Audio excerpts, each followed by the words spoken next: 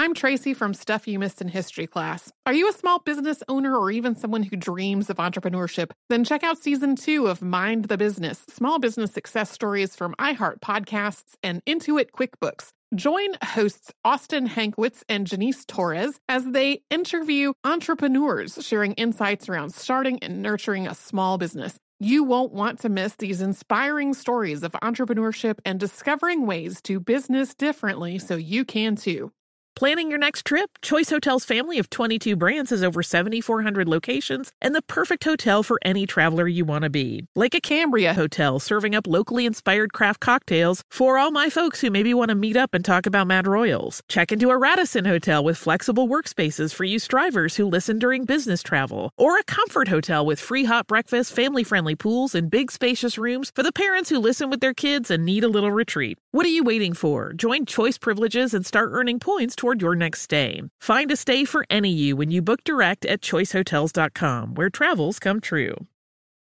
What does every grocery store aisle now have in common? Products that come in paper packaging. And not just the obvious ones like cereal boxes and juice cartons. From beauty products to boxed water, there are more opportunities to go papertarian than ever before. So why should you? Because paper comes from a renewable resource and can be recycled up to 7 times. Simply put, it's the smart choice for the environment. And it turns out the easiest choice for you. Learn more at howlifeunfolds.com/papertarian. When you think about the future, what kind of technology do you envision? Whatever the future holds, artificial intelligence will undoubtedly be at the heart of it all. Join Graham Class as he hosts Season 2 of Technically Speaking, an Intel podcast, and hear from the minds transforming healthcare, retail, entertainment, personal computing, and more with the help of AI. Tune in every other Tuesday and explore the latest technology that's changing our world today and creating a more accessible tomorrow. Listen to Technically Speaking, an Intel podcast on the iHeartRadio app, Apple Podcasts, or wherever you get your podcasts. Welcome to Stuff You Missed in History class from HowStuffWorks.com.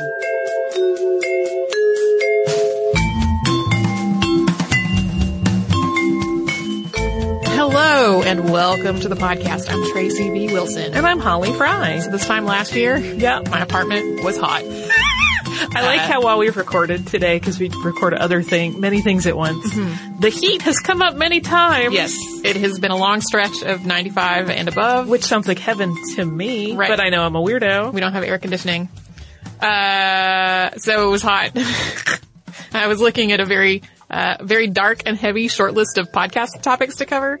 When this happened last year, the result of my quest to find something that was cool and pleasant to talk about was Good Humor versus Popsicle. The exact same thing is happening as we speak right now, and it has brought us to today's topic of butter versus margarine. So unlike the Popsicle episode, which involved this handful of businesses and their ongoing legal battles about who could get to make which frozen treats, this one is about whole industries and entire governments and just a really weird preoccupation with protecting people from the nefarious horrors of margarine, way before people were making it with the hydrogenated oils that led to its more unhealthy reputation in more recent years. There's even bootlegging involved in this whole story. So big props to our colleagues at How Stuff Works Now for their Ridiculous History series, which is a series of articles about weird things in history. And it's home to the article that inspired today's show, which is delightfully entitled Land of Fakes, Margarine Bootlegging in Canada. And as was the case when we talked about the history of cheese, most of the stories about where butter came from are probably apocryphal.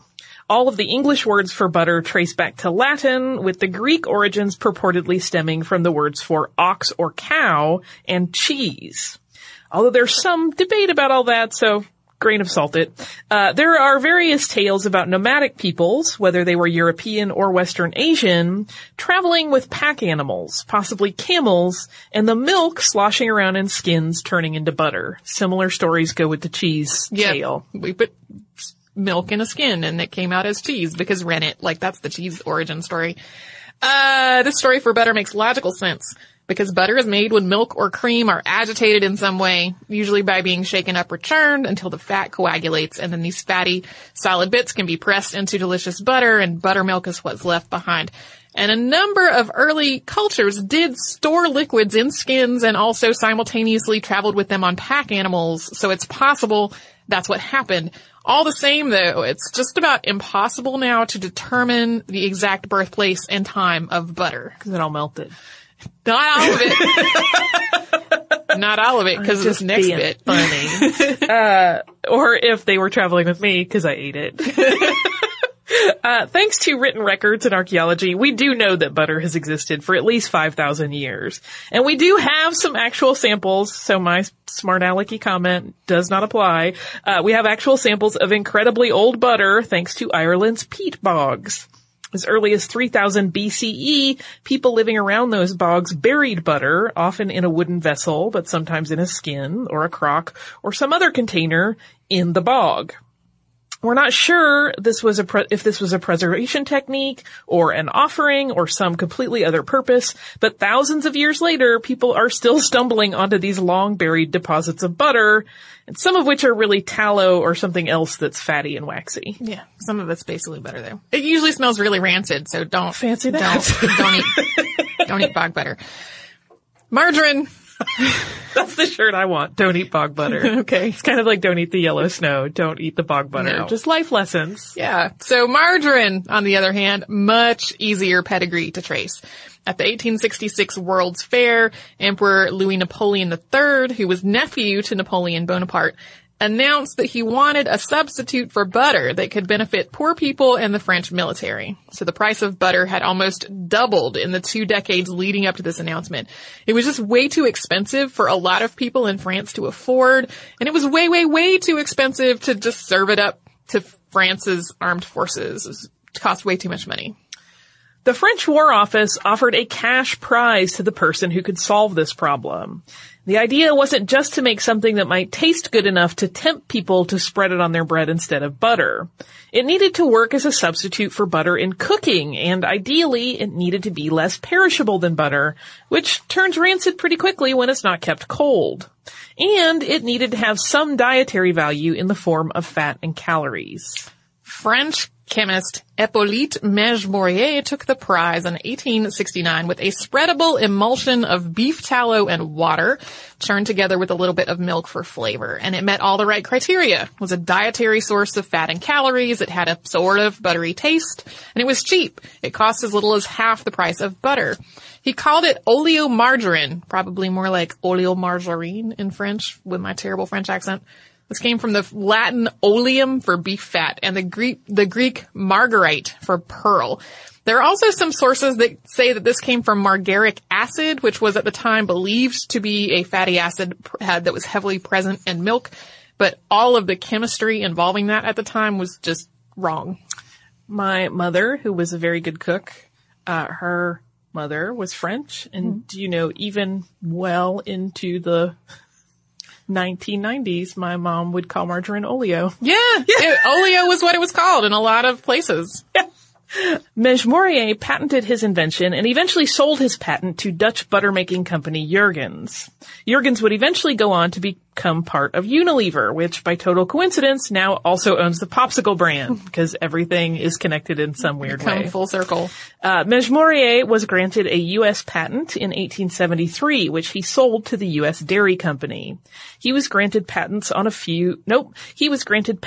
few other nations as well. All these patents make it sound like he became successful off of this invention. He really didn't make a lot of money off of it, though. Margarine didn't really take off in Europe. France, of course, is famous for its very buttery cooking, and French chefs and citizens were just not too excited about swapping butter for a spread invented by a chemist, which people thought of as artificial.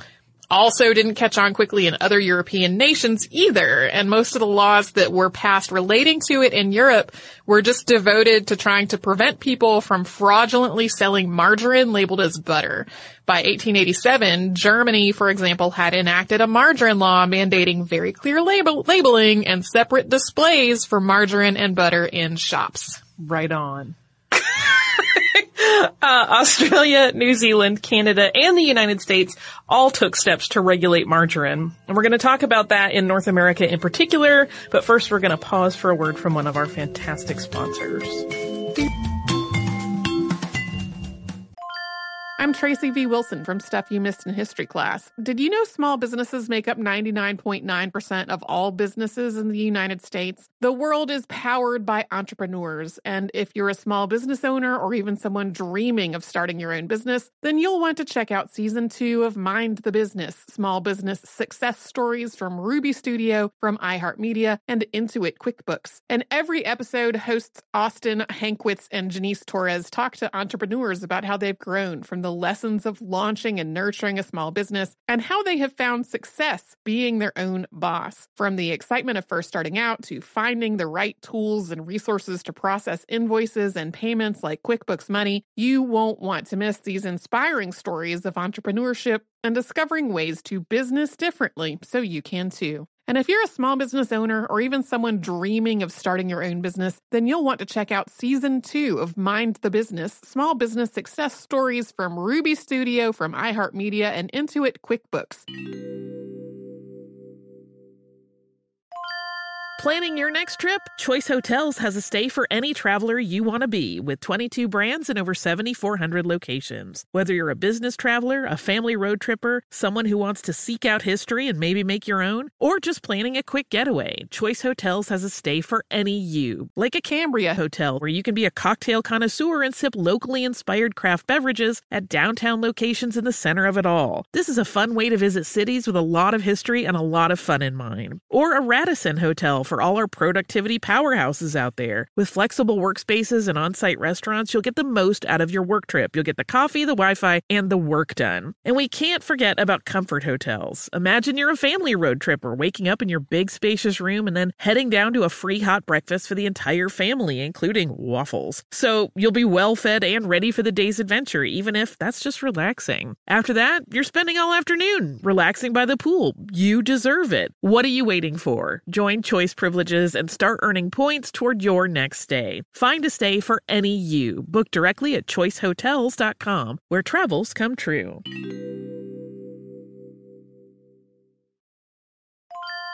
Say goodbye to complicated, expensive, and uncertain shipping, and say hello to an advantage with USPS Ground Advantage shipping from the United States Postal Service. Every business faces challenges, but shipping shouldn't be one of them. So keep things simple with clear, upfront pricing. And no unexpected surcharges for Saturday deliveries, residential deliveries, or fuel. Keep things affordable with some of the lowest prices out there, helping you counter the rising costs of doing business with a budget-friendly alternative. And keep things reliable with on-time ground shipping, ensuring your shipments get to where they need to go while maintaining your hard-earned reputation. USPS Ground Advantage is your ticket to easy, cost-effective, and dependable shipping. It's the complete delivery service your business needs to rise above the competition. There's never been a better time to turn shipping to your advantage. Learn how at USPS.com/advantage. USPS Ground Advantage. Simple, affordable, reliable.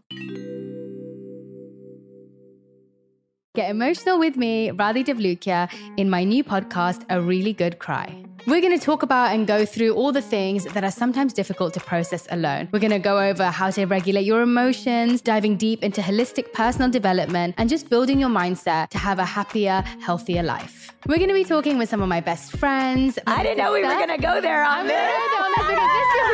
People that I admire. When we say listen to your body, really tune into what's going on. Authors of books that have changed my life. Now you're talking about sympathy, which is different than empathy, right? And basically have conversations that can help us get through this crazy thing we call life. I already believe in myself. I already see myself. And so when people give me an opportunity, I'm just like, oh, great, you see me too. We'll laugh together, we'll cry together, and find a way through all of our emotions. Never forget, it's okay to cry, as long as you make it a really good one. Listen to A Really Good Cry with Radhi Devlukia on the iHeartRadio app, Apple Podcasts, or wherever you get your podcasts.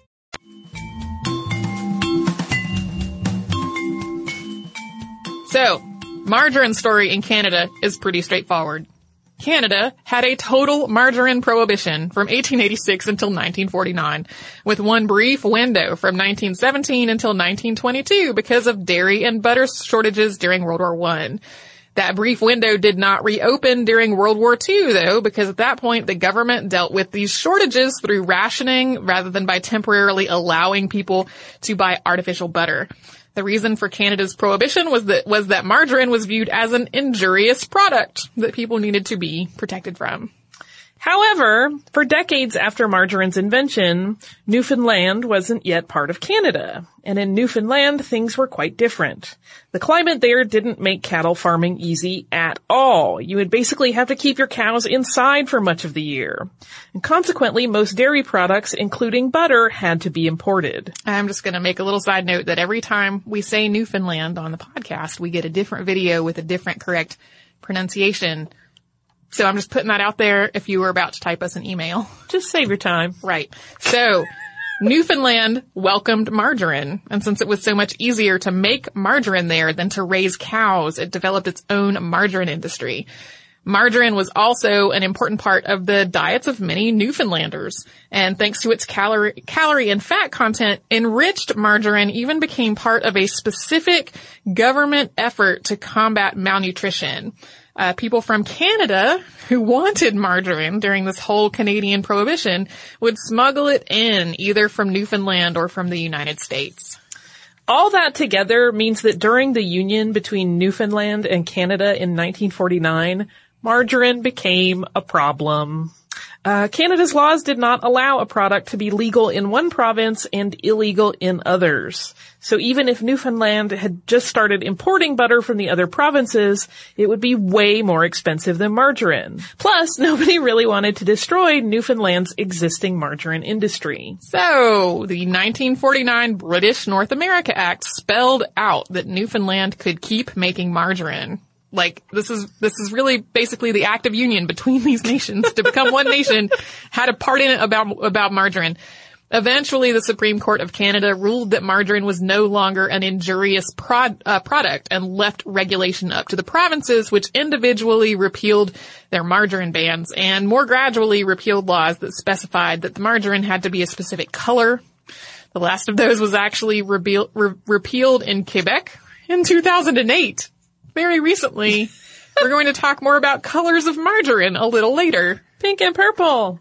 No. No, but it is. All the colors. That might make it more appealing to some people. The United States did not have a flat-out nationwide margarine prohibition, but it did have an ongoing feud between the butter and margarine industries, and that feud went on for almost a century. The first margarine factory in the United States was opened by the U.S. Dairy Company in 1874. That was the year after it bought Mege-Murier's U.S. patent. And within 10 years, there were almost 40 different American companies making margarine. The dairy industry, unsurprisingly, was not happy about this at all. The dairy industry was afraid that, number one, people were going to switch to margarine across the board. And number two, that poor people switching to margarine would put the smaller butter makers that made like a lower grade, less expensive butter out of business. Number three in the dairy industry's list of fears was that people were going to fraudulently sell margarine labeled as butter. As had been a concern in Europe. Correct. And that last fear was absolutely justified. Manufacturers were making and selling margarine in large quantities, which unscrupulous people were divvying up and repackaging and selling as butter. Just one of many, many examples, which was described in an 1877 New York Times article, quote, Christopher Strauss, grocer of number 16 2nd Avenue, was arraigned before Justice Murray in the 57th Street Police Court yesterday, charged with selling oleomargarine, representing it to be pure butter.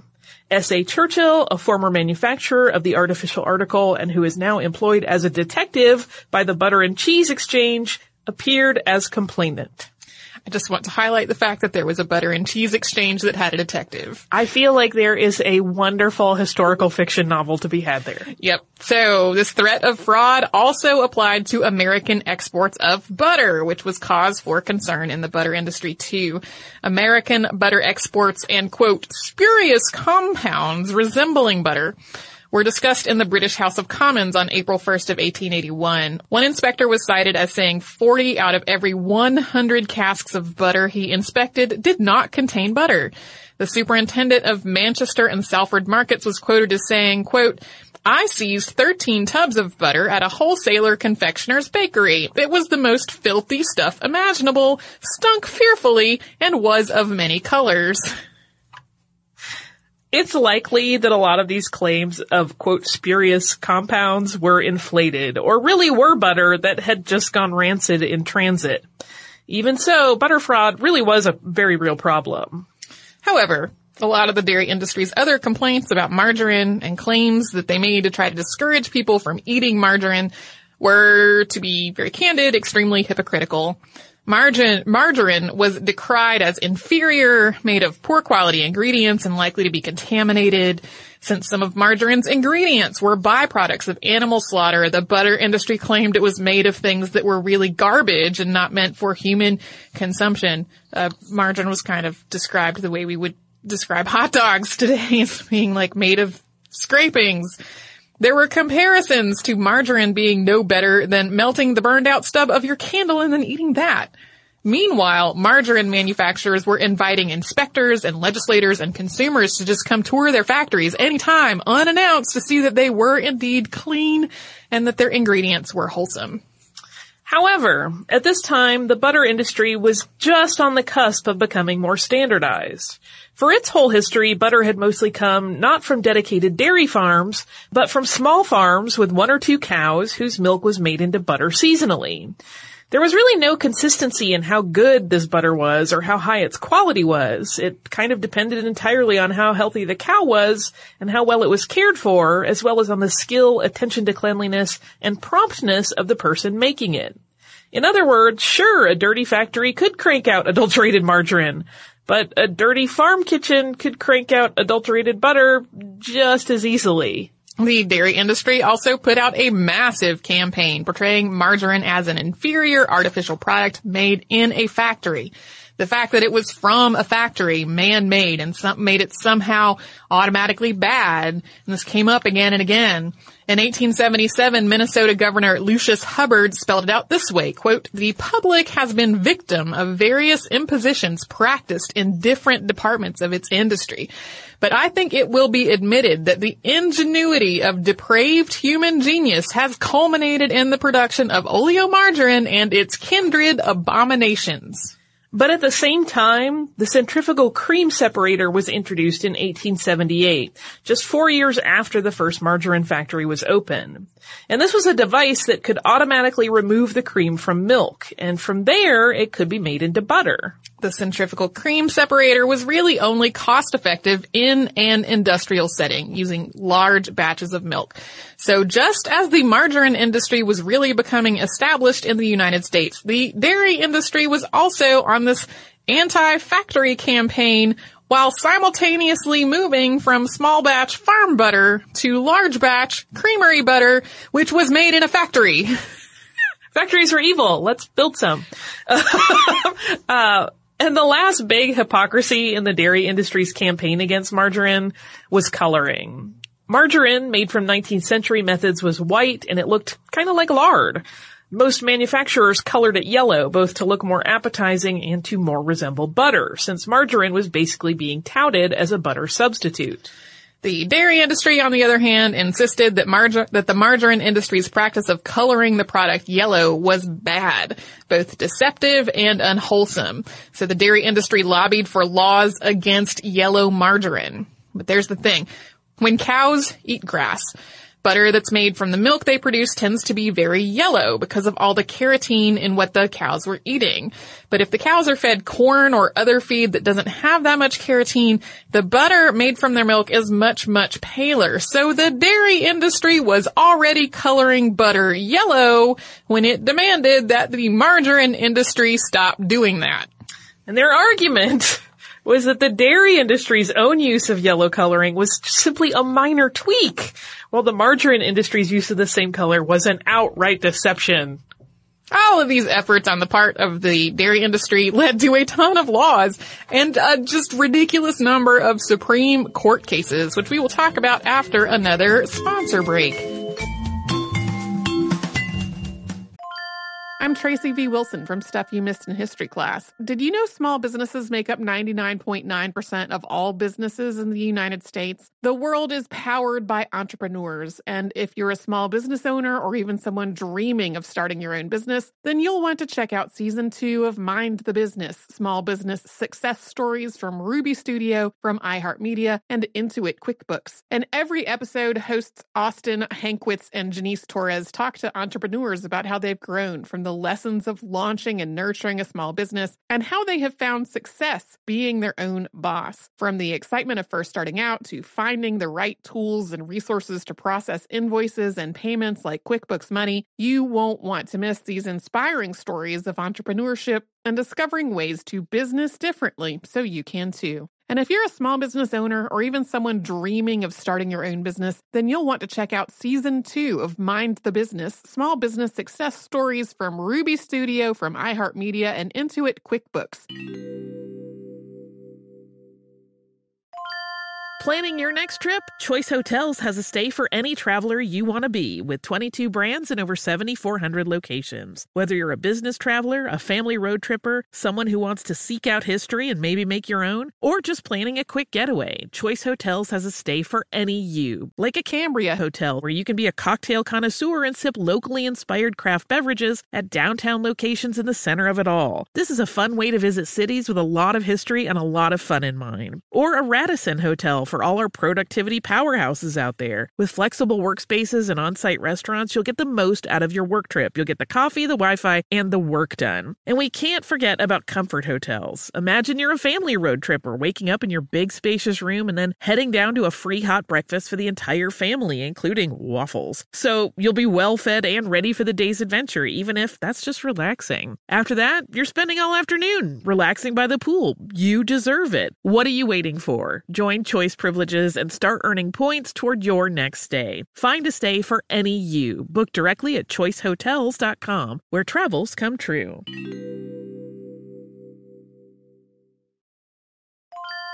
Say goodbye to complicated, expensive, and uncertain shipping, and say hello to an advantage with USPS Ground Advantage shipping from the United States Postal Service. Every business faces challenges, but shipping shouldn't be one of them. So keep things simple with clear, upfront pricing, and no unexpected surcharges for Saturday deliveries, residential deliveries, or fuel. Keep things affordable with some of the lowest prices out there, helping you counter the rising costs of doing business with a budget-friendly alternative. And keep things reliable with on-time ground shipping, ensuring your shipments get to where they need to go while maintaining your hard-earned reputation. USPS Ground Advantage is your ticket to easy, cost-effective, and dependable shipping. It's the complete delivery service your business needs to rise above the competition. There's never been a better time to turn shipping to your advantage. Learn how at USPS.com/advantage. USPS Ground Advantage. Simple, affordable, reliable. Get emotional with me, Radhi Devlukia, in my new podcast, A Really Good Cry. We're going to talk about and go through all the things that are sometimes difficult to process alone. We're going to go over how to regulate your emotions, diving deep into holistic personal development, and just building your mindset to have a happier, healthier life. We're going to be talking with some of my best friends. I didn't know we were going to go there on this.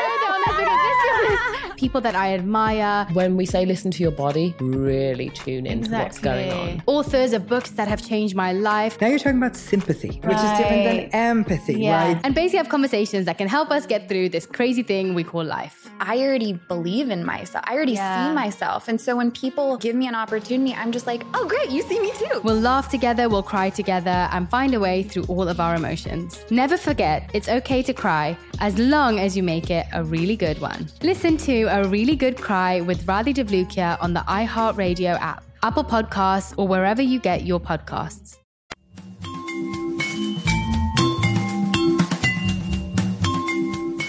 So to get back to the story of margarine, and we are now going to get into just a shocking amount of time and effort spent in the legal world with margarine.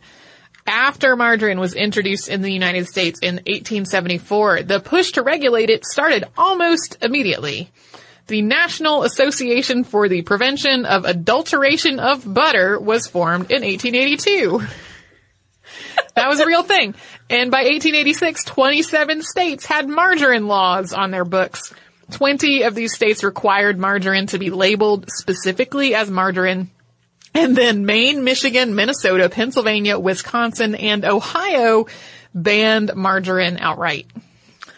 I can't help but think about the fact that there's a lot of dairy industry in those areas. Yeah, sure.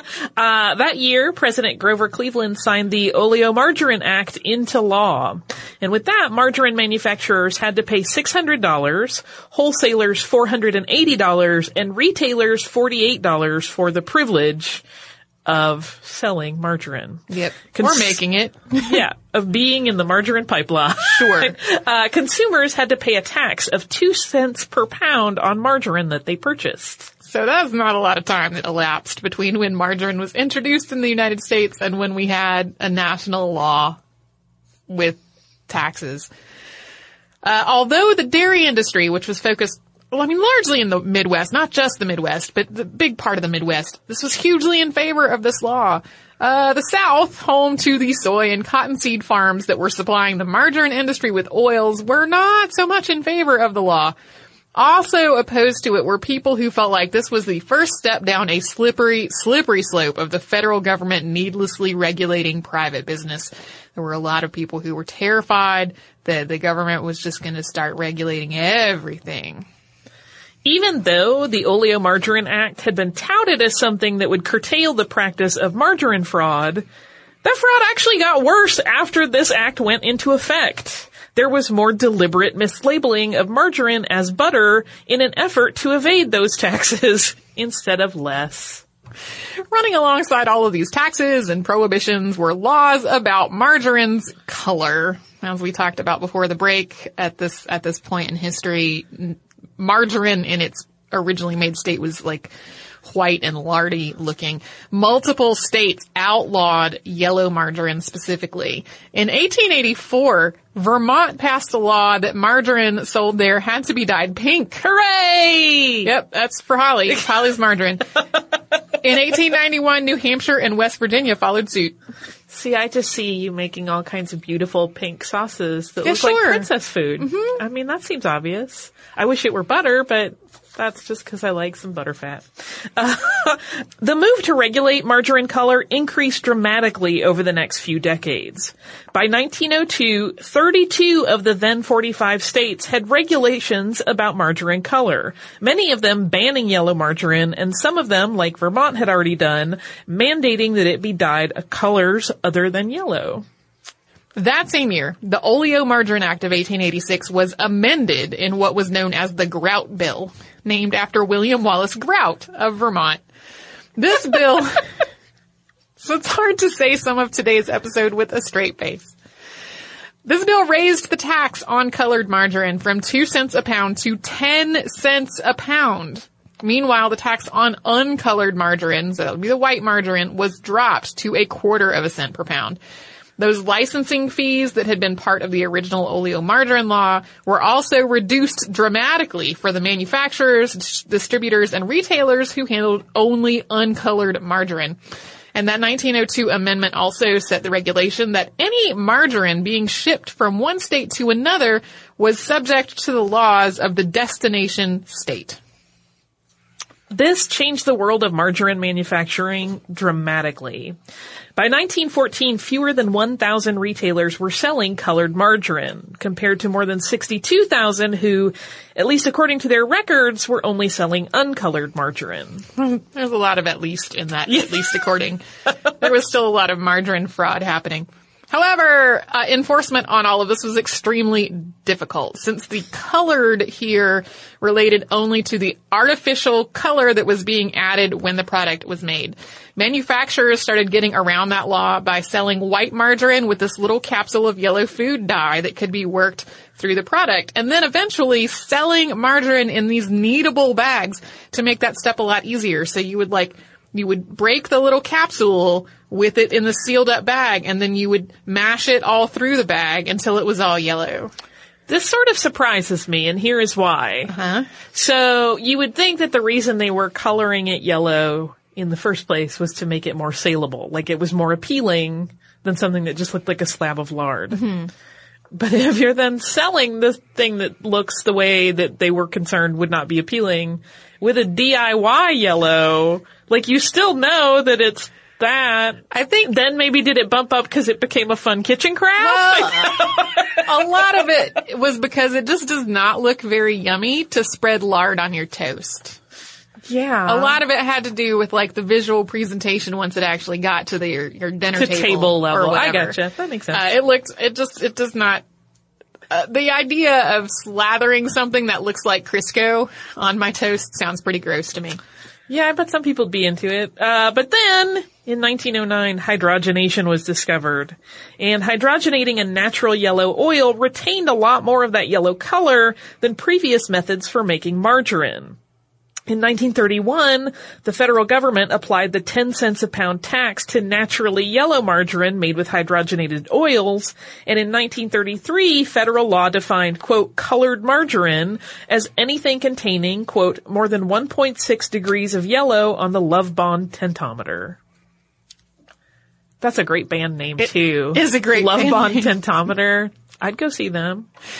All of these prohibitions and taxes and regulations wound up leading to multiple Supreme Court cases. So in addition to Congress spending lots of time and energy, passing laws about how many degrees of yellow made colored margarine, the Supreme Court was in on this action too, just as some examples. And I'm serious. These are just examples. There are lots more than these examples. Powell versus Pennsylvania in 1888 questioned police power to enforce a law that said no one could have margarine under 14th Amendment equal protection grounds. The 14th Amendment, just to be clear, like the 14th Amendment is the amendment people have been talking about like whether children with disabilities have the right to be educated in the same classroom as children who were not disabled, or whether like Brown versus Board, that was a 14th Amendment case. The court unanimously ruled that the 14th Amendment's equal protection clause did not apply to buying margarine. What? What? Yeah, it's a ridiculous, love this. ridiculous use of the 14th Amendment. Yeah. Schallenberger versus Pennsylvania in 1898 dealt with Rhode Island's attempt to export margarine to Pennsylvania where it was banned.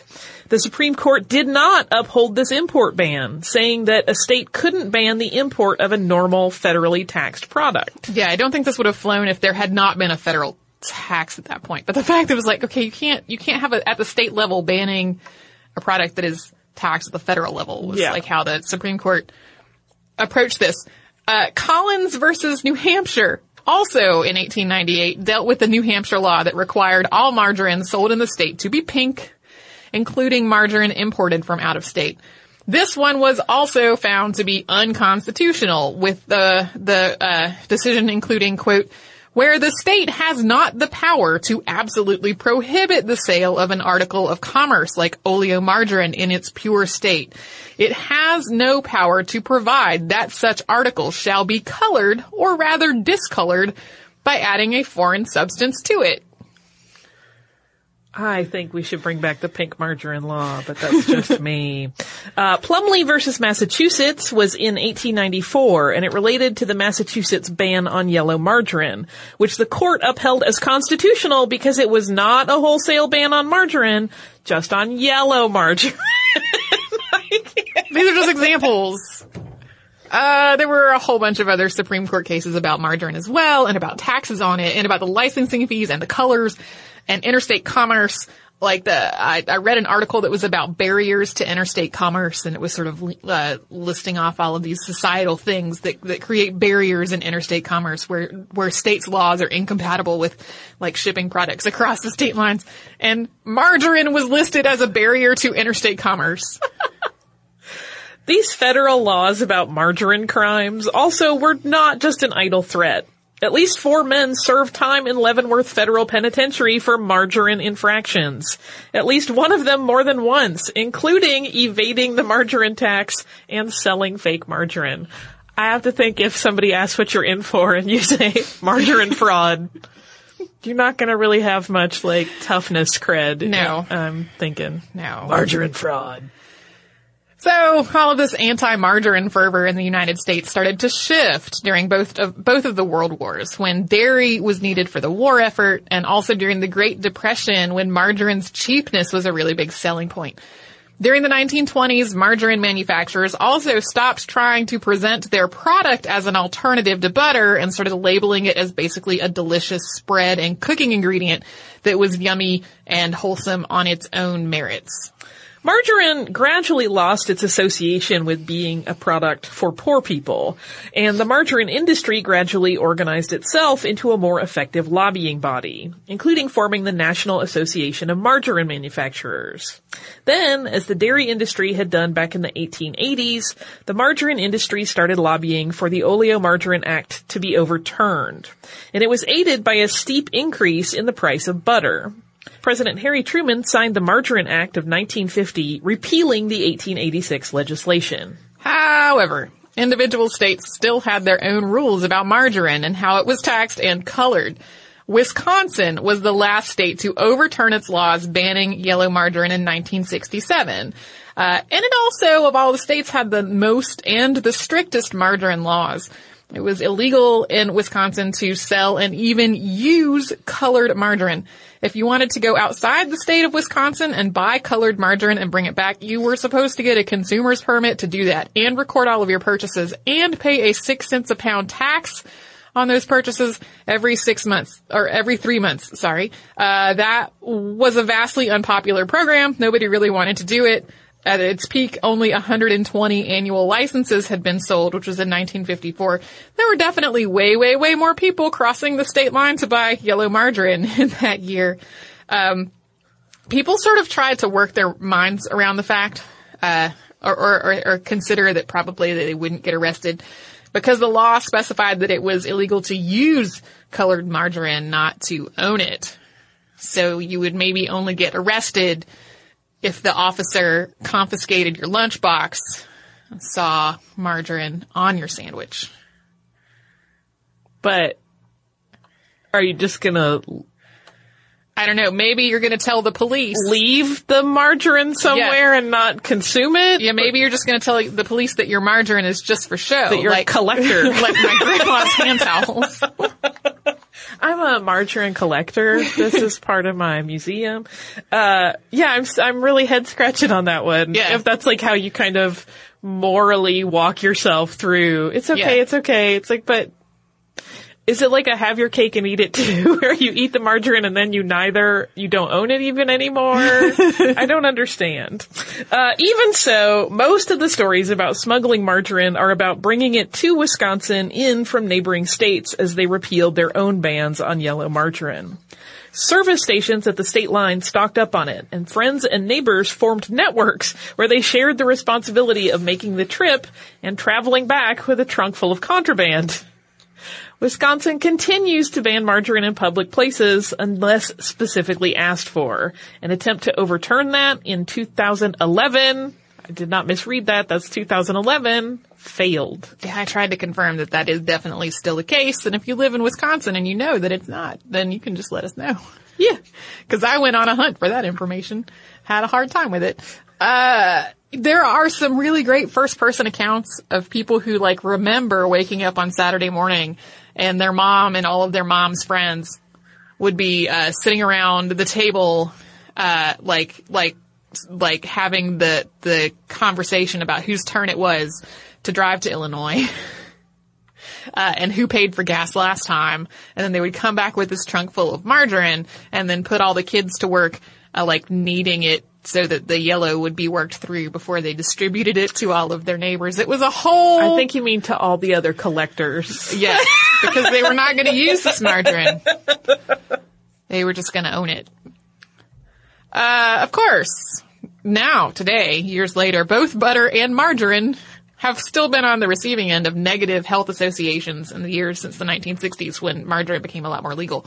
Margarine got a lot of negative publicity because of trans fats, that whole hydrogenation process that made it possible to make margarine that was already yellow not actually very good for you in a lot of ways. And then butter has gotten a lot of bad publicity because of saturated fats, and then both of them have been decried as terrible because of the general trend toward fat-free and low-fat foods, although there is just an increasing body of evidence that this whole fat-free, low-fat food trend is not actually healthier. Oh, you need some fat. Just put butter. Your brain is made out of fat, literally, and all of your cellular membranes also made out of fat, so you need it in your diet. Yeah, and also just for happiness. That too. Makes your food taste good. Anyway, butter versus, I am still astonished that much time and effort within the Supreme Court was spent arguing about margarine. The longer we work on this podcast, the less and less I'm shocked by the things that have gotten to the Supreme Court. Yeah. In arduous, angry legal battle. Right. But if you're, I guess, in the industry, there's a lot on the line. Yeah. Even though to us it seems silly. Yeah. There were a lot of people who were like, you are keeping, especially people who don't have a lot of money, you're keeping them from buying this like totally wholesome food product. And the dairy industry would be like, it is made from candle wax. And really, I mean, we have to bring back pink margarine. That actually did happen. There was there was like sort of I don't remember which of the many margarine manufacturers it was, but they made like a squeezable margarine that was sort of marketed as being for kids, and it came in pink and I think green or something. It came in 2 colors. I remember that for ketchup. Yeah. But I don't remember for margarine. But now my brain is like, ooh, just get some butter and start your roux with your butter and your flour and then add beet juice and you can make a pink sauce that way. Like I'm off on making pink food. I have some friends who make compounded margarine, not compounded margarine. They make compounded butter. I don't know why I just said margarine. But, so they'll like work all kinds of delicious herbs or, they made a Bloody Mary compounded margarine. You lost me now. Well, I know that's not your jam, but no. It is my jam to have like Bloody Mary seasonings in the butter. It was great. You're making the worst, most disgusted face.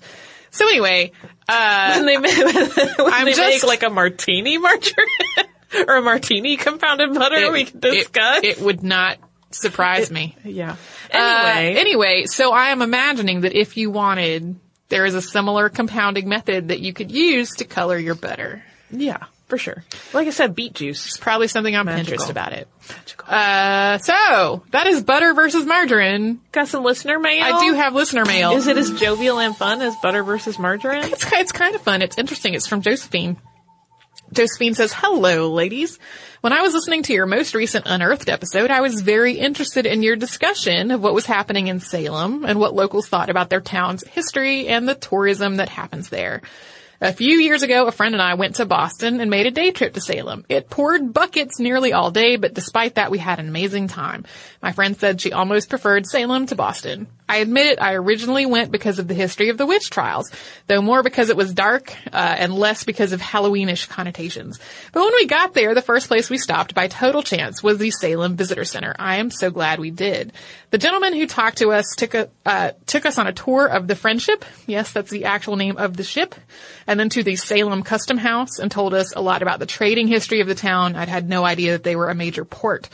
We also talked about Nathaniel Hawthorne and his influence on and time in Salem. Overall, we talked little about the witch trials because there was so much history to talk about regardless. When they did come up, however, he voiced an opinion very similar to what you ladies were saying. They were innocent people who were executed. He talked a lot about how disrespectful the more kitschy attractions were and told us about a trolley that used to have little dolls hanging from their necks along the side, which, in the context of what was really happening, is horrifying. Just thought I'd share my little story and encourage anyone who visits Salem to head to the Visitor Center first. It's a good way to find out how much there is to see there and get good insight on how the inhabitants feel about their history. And everyone should visit Salem if they can. It's a truly wonderful place. Keep up the podcasting. Sincerely, Josephine. I wanted to thank Josephine for sending this letter, and I wanted to read it because I also took a day trip to Salem last fall. And I went to some awesome places. You can go to the House of the Seven Gables there. And you can learn all kinds of stuff about Nathaniel Hawthorne. I went there. You can go to the Peabody Essex Museum, which I went there, and they have all kinds of really amazing art. And then they also have a Chinese house, the kind of historical Chinese home that was built around a courtyard in the center, and they moved the entire house to the museum. And there is an audio tour where you can tour the whole house and hear about the whole house's history and the history of the family who lived there. I also went on a walking tour with Nancy, who was a listener of the show, and that was from Salem Historical Tours, and that was awesome. So there is a lot of awesome other history in Salem besides just the witch trial history, and there are some people, such as Salem Historical Tours, who are doing the witch trial history in a pretty thorough and respectful and not a historical way. Like, there's definitely a lot of witch trial stuff in Salem that is not particularly respectful, but there are definitely parts of it that are. Yay! I have to confess I've never been. I'm so overdue. Yeah. It's a cool place. I like, it's very easy to get there from Boston because you can take the ferry. Nice. And then you can walk from the ferry terminal to wherever you want. Nice. So if you're like me, you don't have a car, it makes it really cool. And it also meant that I didn't have to fight traffic on the way back. Hooray! So if you would like to write to us about this or any other podcast, we're at historypodcast@howstuffworks.com. We're also on Facebook at facebook.com/missedinhistory and on Twitter at missedinhistory. Our Tumblr is missedinhistory.tumblr.com, and we are also on Pinterest at pinterest.com/missedinhistory. We have an Instagram that is at missedinhistory also. If you would like to learn more about what we talked about today, you can come to our parent company's website, which is howstuffworks.com, and there is all kinds of information about food of all types. Mm-hmm. You can also come to our website, which is missedinhistory.com, where you will find show notes for all the episodes that Holly and I have ever done. You will find an archive of every episode we've ever had. You will find information about our live shows that we have coming up this summer and fall. So you can do all that and a whole lot more at howstuffworks.com or missedinhistory.com.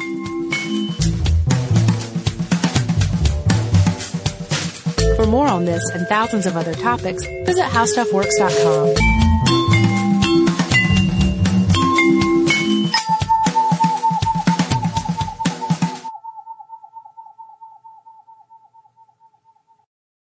Get emotional with me, Radhi Devlukia, in my new podcast, A Really Good Cry. We're going to be talking with some of my best friends. I didn't know we were going to go there on this. People that I admire. When we say listen to your body, really tune into what's going on. Authors of books that have changed my life. Now you're talking about sympathy, which is different than empathy, right? Never forget, it's okay to cry as long as you make it a really good one. Listen to A Really Good Cry with Radhi Devlukia on the iHeartRadio app, Apple Podcasts, or wherever you get your podcasts. I'm Johnny B. Good, the host of the podcast Creating a Con, the story of Bitcoin. This podcast dives deep into the story of Ray Trapani and his company Centratech. I'll explore how three 20-somethings built a company out of lies, deceit, and greed. I've been saying since a very young age that I was going to be a millionaire. If someone's like, oh, what's your best way of making money? I'm like, oh, we should start some sort of scheme. Listen to Creating a Con, the story of Bitcoin, on the iHeartRadio app, Apple Podcasts, or wherever you get your podcasts. I am the ferryman. In the shadows of the afterlife, the Ferryman of Souls guides America's most influential spirits to their eternal rest. Where are you taking me? Are you death? This road is not on any map. How much for a ticket? All I ask for in payment is a tale. I don't know who got to Kennedy first. And the devastation those first bombs caused. I've never been to hell, but I know intimately the hymns of the damned. Binge this season of The Passage now. Listen on the iHeartRadio app, Apple Podcasts, or wherever you listen to podcasts.